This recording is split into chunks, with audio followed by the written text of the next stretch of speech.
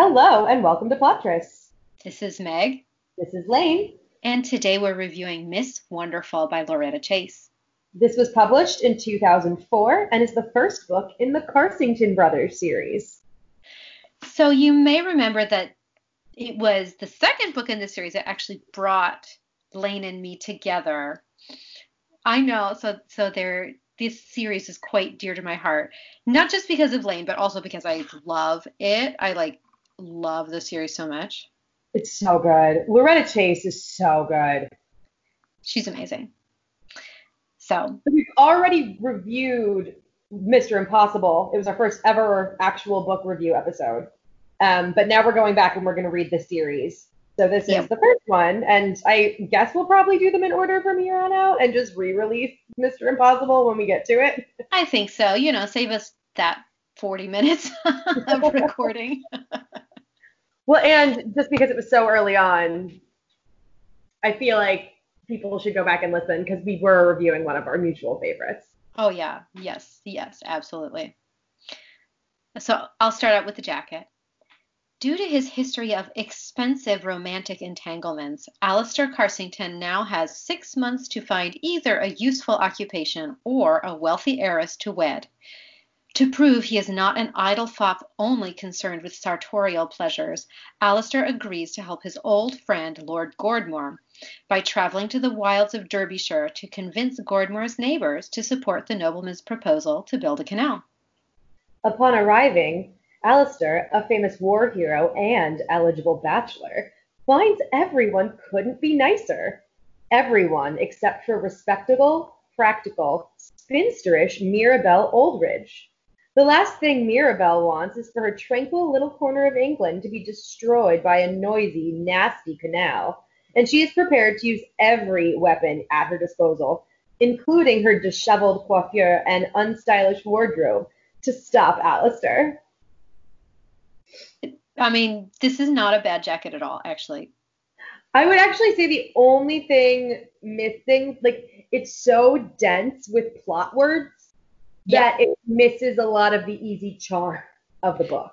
Yes. I would say, reading this, I don't know if you'd be like, yeah, I'm going to pick that book up. It's accurate. Yes. It's extremely accurate. Yes. Yeah. But I'm not, you're right. It's missing the charm of this book because that's what this book is. This book is extremely charming. I want all of the dialogue that they have in this book tattooed on my body. Right? It's so good. It's so good. So as usual, we wrote our own summaries using a randomly generated number this week. And today our random number is 36. So I'll go ahead. So here's my summary, my 36-word summary. Alistair is a handsome, aristocratic, honorable, yet modest war hero with a history of respectful love affairs. He moves into Mirabelle's neighborhood and they fall in love. Unfortunately, he's still building a canal through her land. Yeah, and mine is sexy, scarred war hero with limp is seduced by poorly dressed spinster. Mirabelle is tired of being strong and handling everything on her own, and Alistair needs a project to devote himself to and an heiress. Yeah. I don't know. Let's be honest. I don't think we really improved that much on the official summary. It's so hard because what makes this book great is how pissed off he is that she's tempting him. Yes. And how befuddled she is that a love affair has landed in her lap after 10 years of living alone, secluded in the country, and she doesn't know how to respond to him and he doesn't know how to respond to her, and the fact that it's a well-developed plot with a legitimate conflict where they're actually talking to each other the whole time. It's hard to rave about that cleverly. It's true. Yeah. The big trope, I think, in this book, I don't know. I don't think there's a trope. You would think it's the spinster wallflower trope, but that's not really, doesn't really play a part, No, they're not in London. She's not out. This is not the matchmaking mart. This is just, she's not a wallflower, and it seems like she had a very successful season. She's a spinster, pretty much by choice because she had to go home to save the family. Yeah. Yeah. I think also maybe what's tough about categorizing this book is that there's not like a big trope. There are a lot of little tropes, but you're right. Like, their romance is not tropey. Like, in the sense that the character she is and the character he is, and the fact that they are very compatible is not tropey. I can't think of another couple in literature like them. Mm-hmm. Yeah, I'm trying to think myself. With the same conflicts in personality. Yeah. Yeah. I think they're also just really well developed characters, both of them. Yeah. So but there are a lot of tropes. Yes.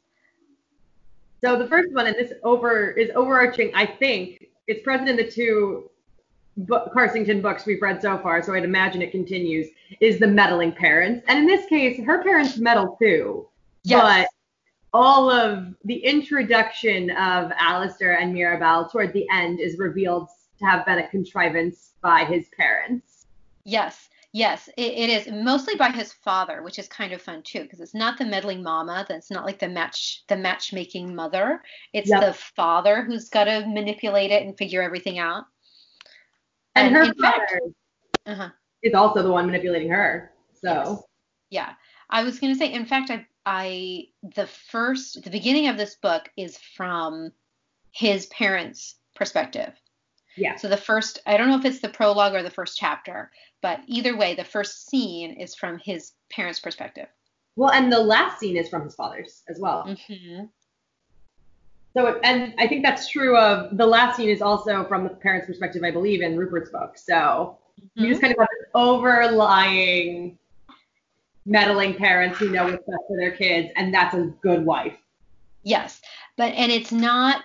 I think the other thing is that it's not throughout the text. Like, the book really is about these two people falling in love and not about their parents meddling. It just happens to be sort of thrown in there. It's the instigator. Yes, the catalyst. The impetus, yeah. How many synonyms can we think of? So many. Also, Alistair has, dun dun dun, amnesia. Yes. Oh, that's right. He has amnesia. But it's not amnesia that he gets and like forgets who Mirabelle is. Right. He has amnesia about something in his past. I mean, he has amnesia about Waterloo. This is like in the first chapter. Yeah, it's got to do with his like battlefield machinations. Yeah. So I'm not being vague because it's a spoiler. I'm being vague because it's complicated and not worth going into. Just read it. Yeah, right. Just read it. He does have amnesia. It does affect his relationship, but he doesn't ever forget who she is. Right. And the amnesia trope it usually involves either they meet and he's forgotten his entire past and she's got to be like, oh no, is he married or not? Is he worth taking a chance on? Or somehow in the middle of their relationship, one of them forgets who the other is, and then the opposite member is like, oh, tabula rasa, time to start over. All my mistakes have been forgiven. Oh, absolutely. But it's still amnesia. It is still amnesia. And it's tropey in the soap opera-y way. Yes. Of like, oh, well, we need a conflict about this thing that's happened, amnesia. Yes. So she is a woman who runs the estate in her father's stead. So there are a lot. We just read one, my favorite Sinster, actually, A Secret Love. It happens in that one. Alethea, the heroine of that book, gave up her season so that she, for 10 years, could stay home and do it. So it's like the exact same trope. Yep. In that case. And in every case with this one, I think we've seen the father is well-meaning but absent-minded. And what causes the absent-mindedness and the degree to which it affects his ability to run the estate varies from character to character. But the point is that leaving the estate in the hands of the father was not an option. Mm-hmm. But it's not that the father's a villain. Right. No. And because she had to leave her London season and love behind in order to bring success back upon the estate, she has given up on love. Not in a, oh, I've had it once and it's gone, or I'm not worthy of it, but just very practically, I can't leave the estate. The estate is in the middle of nowhere. Thereby, I am going to remain single forever. Mm-hmm. Yeah, and she's not, I mean, she's resigned. She's not exactly happy about it, but she's very practical and she's like, well, I missed my chance. She's not losing sleep over it either. It is what Yes, it is. exactly. There are just so many things I love about this book. And obviously for Alistair, who is a man of the Ton, a war hero, and who prides himself on not being a rake, on being a man who has had love affairs that meant a lot to him, but who has been incredibly discerning and not discreet in the way they ended, but discreet in carrying them out. Honor is first and foremost for him, and he is so baffled by the fact that this 31-year-old spinster is not like prioritizing the maintenance of her virtue. Yeah. Yes. She's like, Yes. especially when she figures out he's into her, she's like, no, no, no, no, this opportunity may not come around again. This isn't Hmm. about marriage or not marriage or shacking up. Like, literally, you make me feel wanted. I have not felt that way in a decade. I Yeah. am not worrying about my virtue right now. Yes. Well, and when we say honor, I think it's more like a code of conduct, like a personal code of conduct that he wants to live by. So when he realizes that some people in the area maybe feel a little bit intimidated by him because his father is one of the largest landowners in the area, Right. he, instead of capitalizing on this, he feels guilty and he's like, oh, maybe I shouldn't be here. Maybe I should be leaving. Um, Maybe I should start every conversation with just to make it clear I'm not here on my father's behalf. yeah.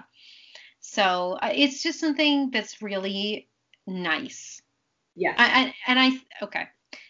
This comes down to, I think, the kind of hero that Lane and I prefer.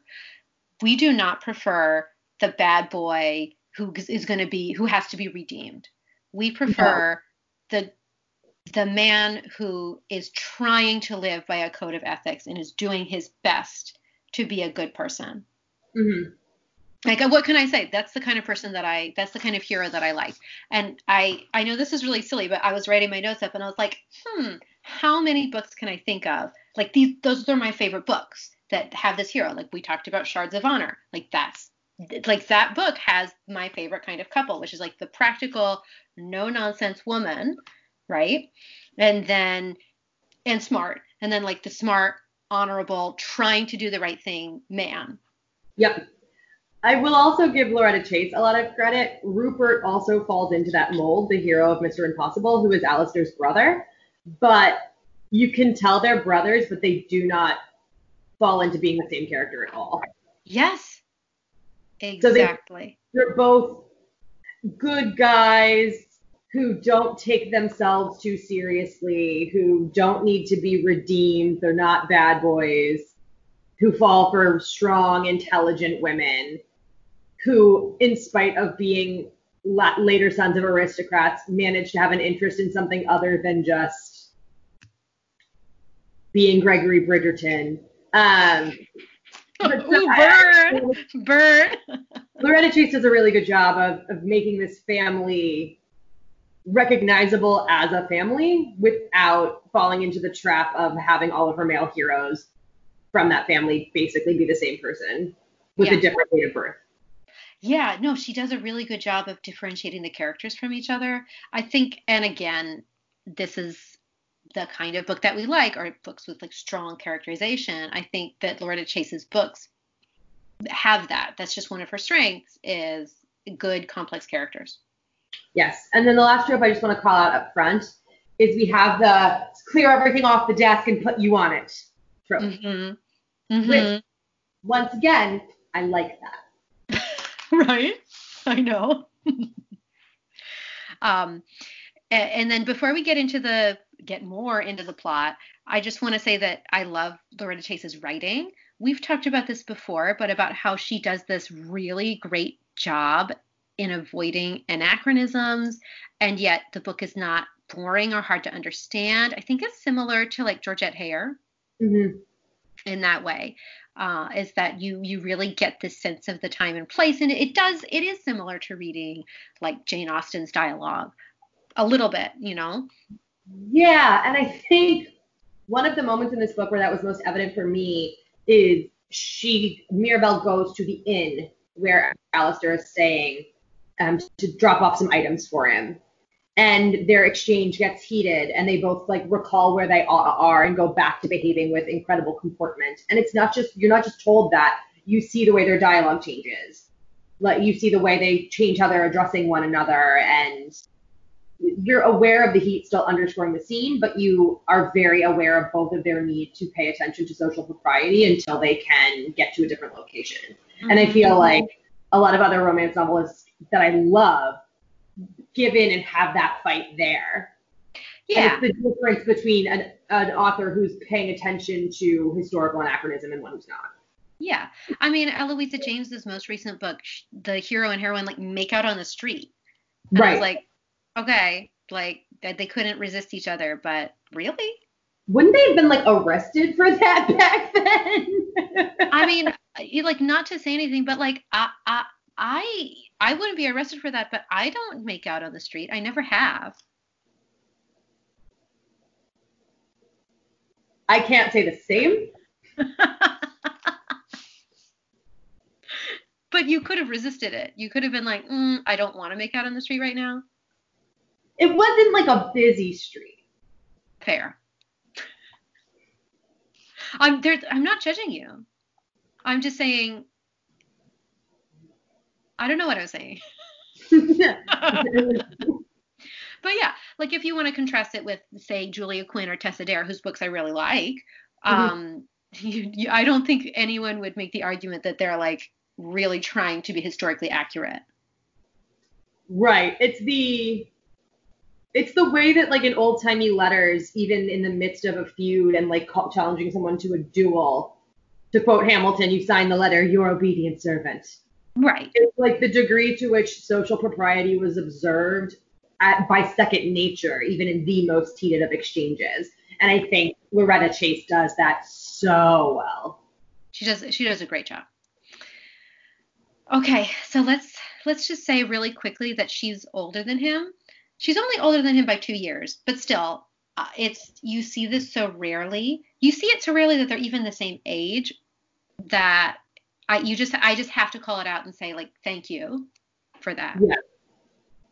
So it's great. So he is the third son, the middle child. So there are 5 brothers. 5 boys. 5 brothers.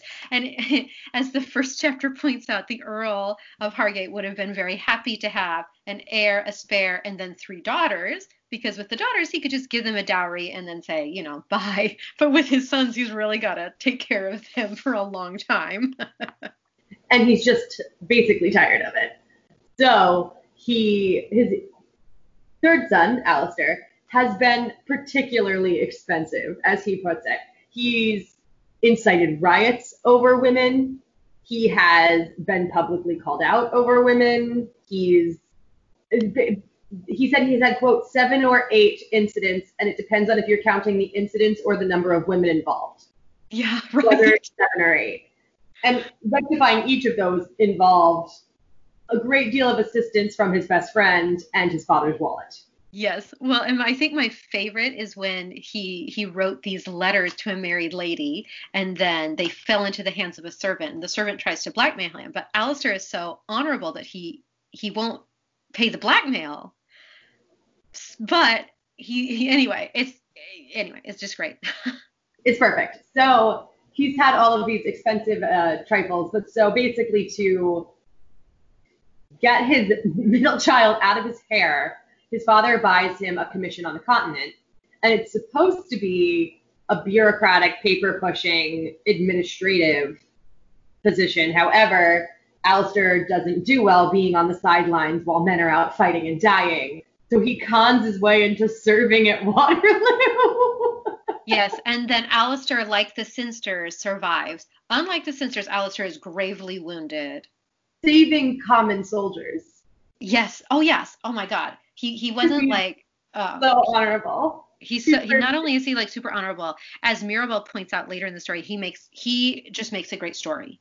Yeah. And so now he's one of England's most famous war heroes, because of his actions and how heroic he was and how funny he was when they were going to amputate his leg. He said, "Oh, it's a shame we'd grown so attached."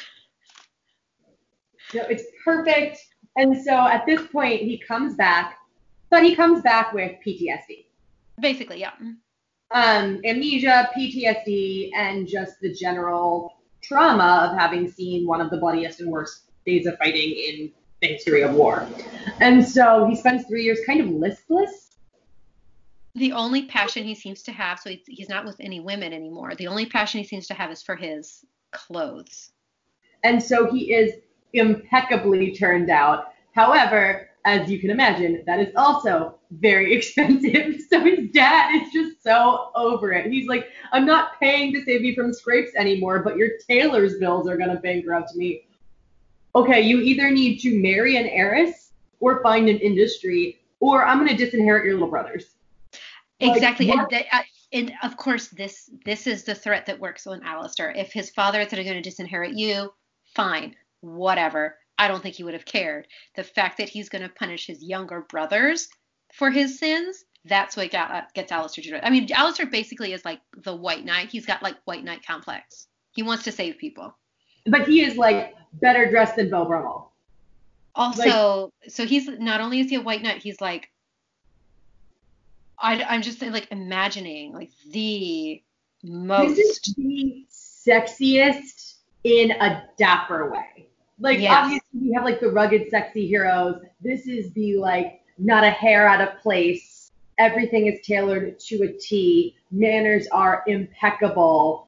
Has the perfect body to fill out the style of the time. Like, he is the equivalent of the male model. Like, everything about him is pitch perfect, which is hilarious because Mirabelle, living out in the wilds of the country, having to be both lord and lady of an estate, having no one to impress, is as unturned out as it's possible to be. And when she realizes that this bothers him, she then goes to great lengths to exacerbate it. Yes. She was like, I've found his weakness, and it is that he can't stand the way I'm dressed. So not only does she wear like the ugliest clothes, she also gets her maid to do her hair the ugliest way possible. And then my favorite detail is that she has this ugly coronet. So not only is the coronet itself ugly, she threw it on the ground and stepped on it so that it got dented, and then she wears it to the dinner party. And like wears it with the dent like prominently faced. It's so good. And so he's just so bothered by her. And obviously it's also because he's incredibly attracted to her, but it's this combination of being incredibly attracted to her. And the thing I love that is described in so much detail is part of why he's so bothered by her is that he has this like mentality of propriety that is, you are so buttoned up when you're dressed for the day, and that it's only in these very intimate settings that you see one another in any way undone. And her hair is like constantly half falling out, and her clothes are kind of so ill-fitting, he can tell the style of the chemise. And like one day she's not wearing a corset and he can tell. Mm-hmm. And it drives him to distraction because all he can think about is being in bed with her. Because he's like, the only reason I should be seeing your hair coming down is if we're having sex. But here you are in your dining room. Yeah. He's just so upset by it. It's great. And then something I really like too is a little bit of the role reversal. So, yeah, I mean, he's the one who cares about clothes. She doesn't. In a letter from her aunt, so her aunt writes to her about him. So she's trying to gather intelligence on him because he's in the area trying to build a canal through her land that she does not want. Right. So she's gathering some intelligence to try to figure out how to get him to leave. And in the letter, it's written, for a man, he was amazingly intelligent. And, so, you know, sorry, not sorry, I don't care about a little bit of reverse misogyny. It's perfect. So the only thing I could say that is like a minor criticism of the structure of this book is the conflict of he wants to build the canal, she doesn't. She's a landowner with concerns of a state, basically, whereas he gets to have a niche interest and be kind of into like community engineering projects, basically. Yeah. This was enough of a conflict and was interesting enough and gave them both purpose, and the back and forth, especially with his injury and him dealing with his Waterloo stuff, that was enough conflict. Toward the end of the book, there's like a kidnapping plot where you end up in the kidnapper's perspective. And it did just slow everything down. Yeah, that's my exact criticism. That's my only criticism of this book is this guy named Finch is Caleb Finch's point of as a viewpoint character, and then the whole thing that happens, the whole kidnapping. Like it's just And it's not even that I hate the concept of the kidnapping. It's that if you'd removed everything from the kidnapper's perspective, and it had just been she'd gotten the letter, she'd gone home, he'd been missing, and then they found him, I don't think you would have lost anything from the book. yeah, yeah. And I mean, honestly, it's a very similar criticism to what I have of Mr. Impossible as well. So But they do have more sex toward the end. they do. They do. So just saying. Yes. Also, can I just tell you that Loretta Chase makes a really big deal about how low his voice is? And Like so, I said, he's supposed to be sex incarnate. yeah. And so basically, I just, every time he would talk, I would like imagine it in Alan Rickman's voice. And I was like, yes, give it to me, Alistair. Okay. Yeah. Now that I say it, you're like, yeah. Yeah, I'm there. I'm in. Uh-huh. Just the voice. Doesn't have to look like him. Oh God, no. Mm-mm. And not like Alan Rickman is horribly unattractive, but just like That's just not Alistair. Alistair looks nothing like Alan Rickman, but But the vocally, voice. oh yeah. Uh-huh. Yeah. About this book offend you? No. I mean, I would definitely say trigger warning, PTSD, and it does delve into some mental health stuff, especially like post loss and trauma. But Yeah, there's a little bit of it's called melancholia or pernicious melancholia. So of course, not of course, but which would be depression. I think it's pretty well handled, to be completely honest. you're not. I wouldn't call it offensive, just trigger warning. Yeah. But yeah, so not. The first time I read this book, Meg told me about an article she read that Meg now doesn't remember. I swear I don't remember this. That talks about their initial sexual encounters are initiated by her, and that if you did a gender reversal, they might be read as a little bit creepy. Because he is saying no while meaning yes, but it's not while they're touching. That's And that to me is the difference. Like she might have like come into his room uninvited and started taking all of her clothes off while he's saying no, but then basically he's convinced by her talking and he's the one who grabs her and starts making out with her. So to me, that kind of changes it, that even though in theory there could have been this no means no element, the fact that none of their physical interactions happen with that going on changes it for me. Yeah. So let's talk about the sex. It's Loretta Chase, right? Yeah, so I mean, it's explicit, but it's not. We're not talking about Tessa Dare. We're not talking about Elizabeth Hoyt. Stephanie Lawrence. No. We're more on Julia Quinn level, but I honestly have to say I found it.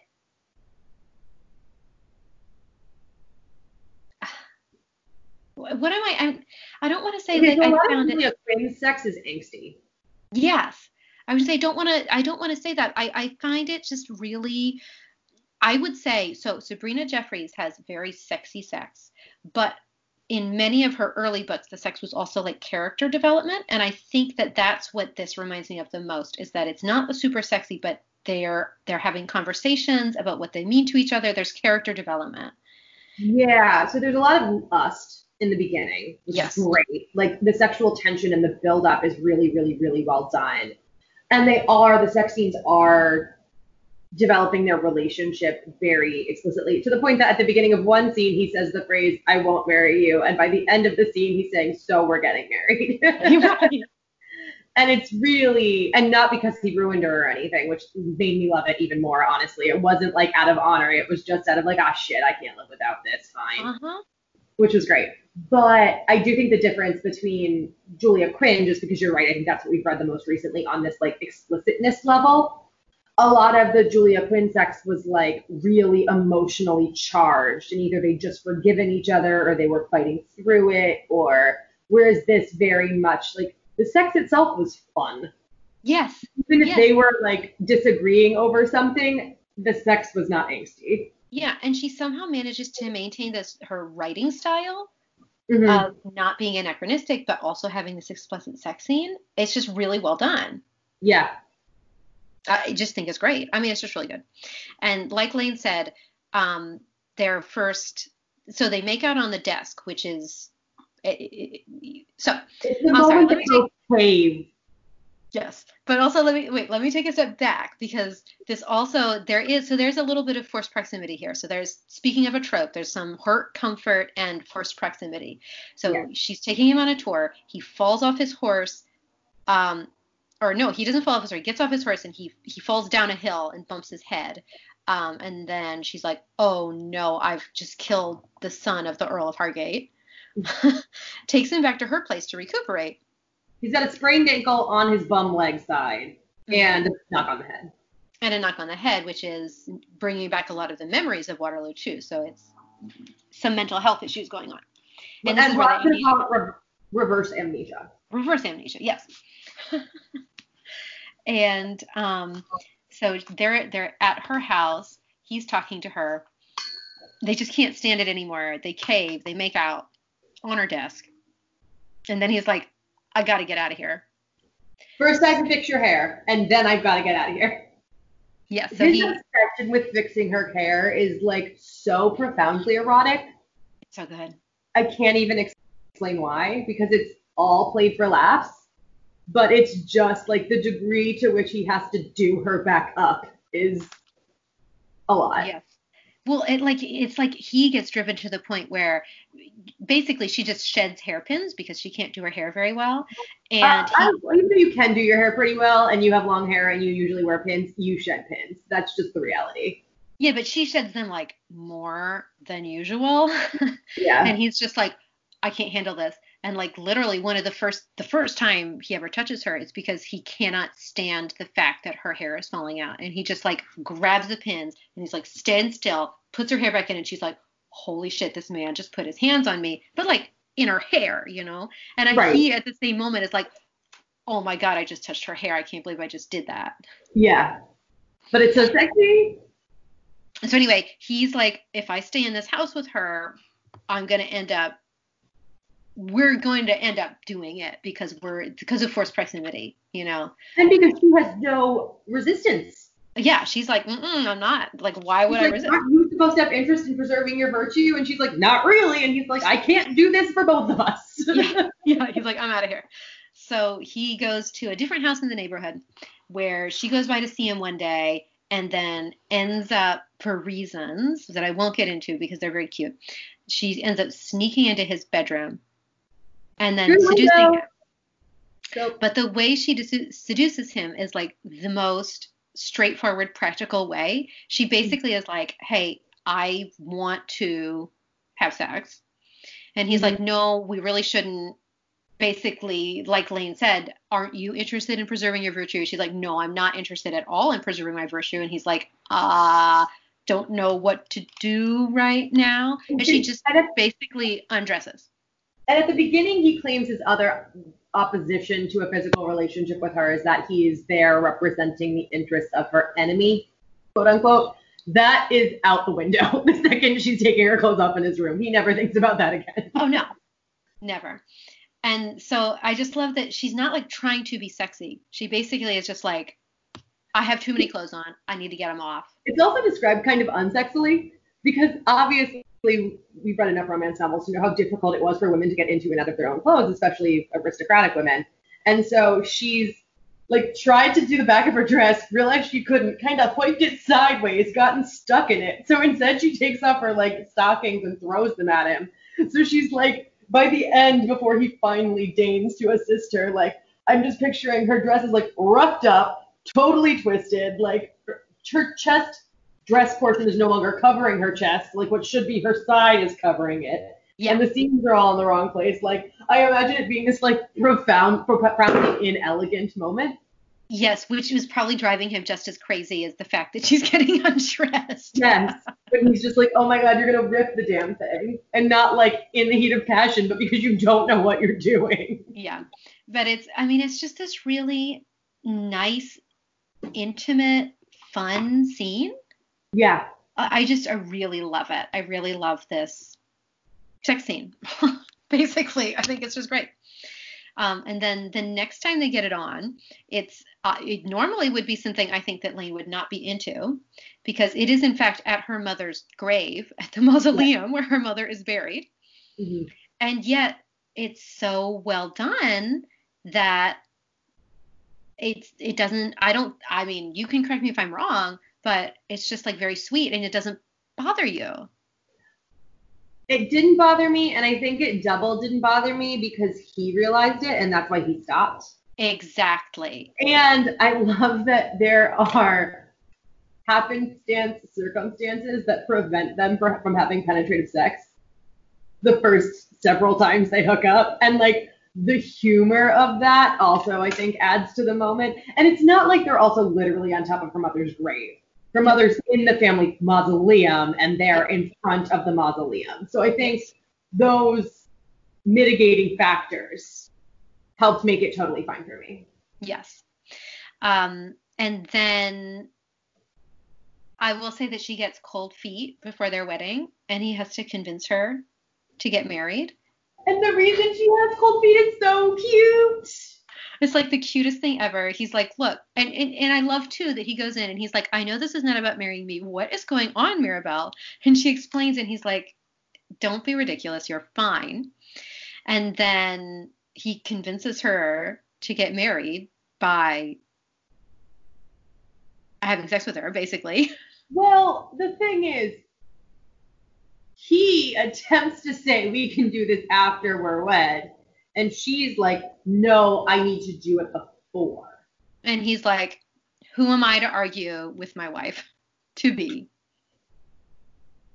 And everyone in the church is aware that they definitely had sex right before walking down the aisle, because they are late to their own wedding because they were having sex. They are late to their own wedding. And also the famous dandy Alistair Carsington is like completely mussed.